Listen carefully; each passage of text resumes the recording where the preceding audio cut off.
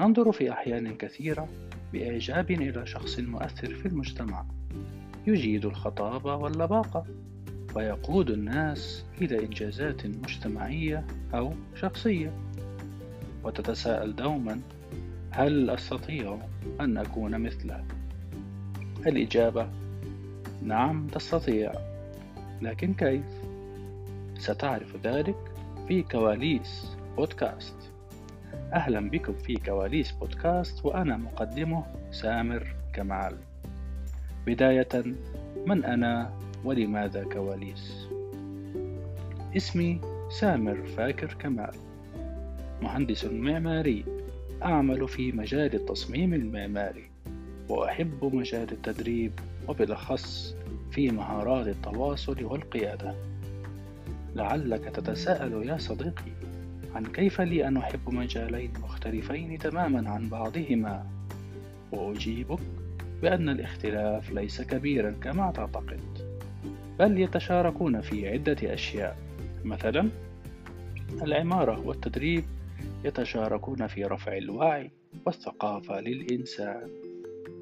المهم، نشأت شابا منطويا قليل الكلام، ولا أظهر مشاعري للآخرين، وبالرغم من دخولي للحركة الكشفية لعدة سنوات، ثم كعضو متطوع للجنة ارتباط الرياض للمهندسين الأردنيين لسنوات أخر، إلا أن انطوائي كان سببا في تفضيلي للعمل خلف الأضواء، حتى لا يطلب مني أحد أن أتحدث على الملأ فأتلكلك وأفشل.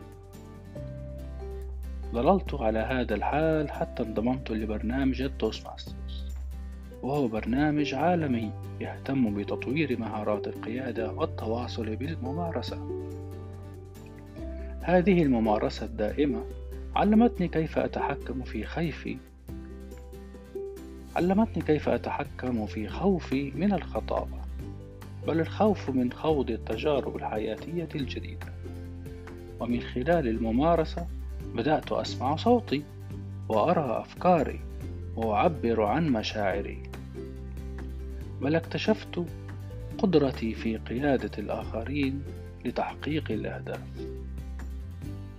خلال رحلتي اكتشفت أيضا أن الإنسان يستطيع تطوير أي مهارة يريدها أو يحتاجها من خلال الممارسة ومعرفة الأدوات وكيفية التعلم.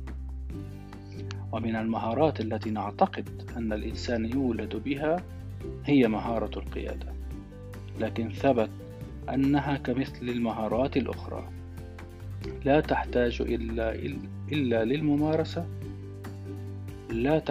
إلا للممارسة والتدريب.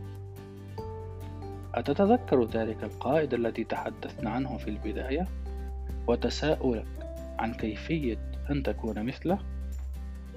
الإجابة تكمن في كواليس ذلك القائد.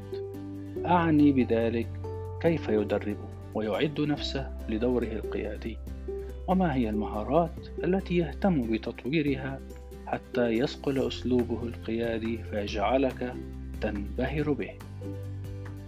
لذلك سنذهب سويا لكواليس القائد، ومن خلال هذا البرنامج سنتعرف سويا على المهارات الأساسية والممارسات التي على القائد التمكن منها.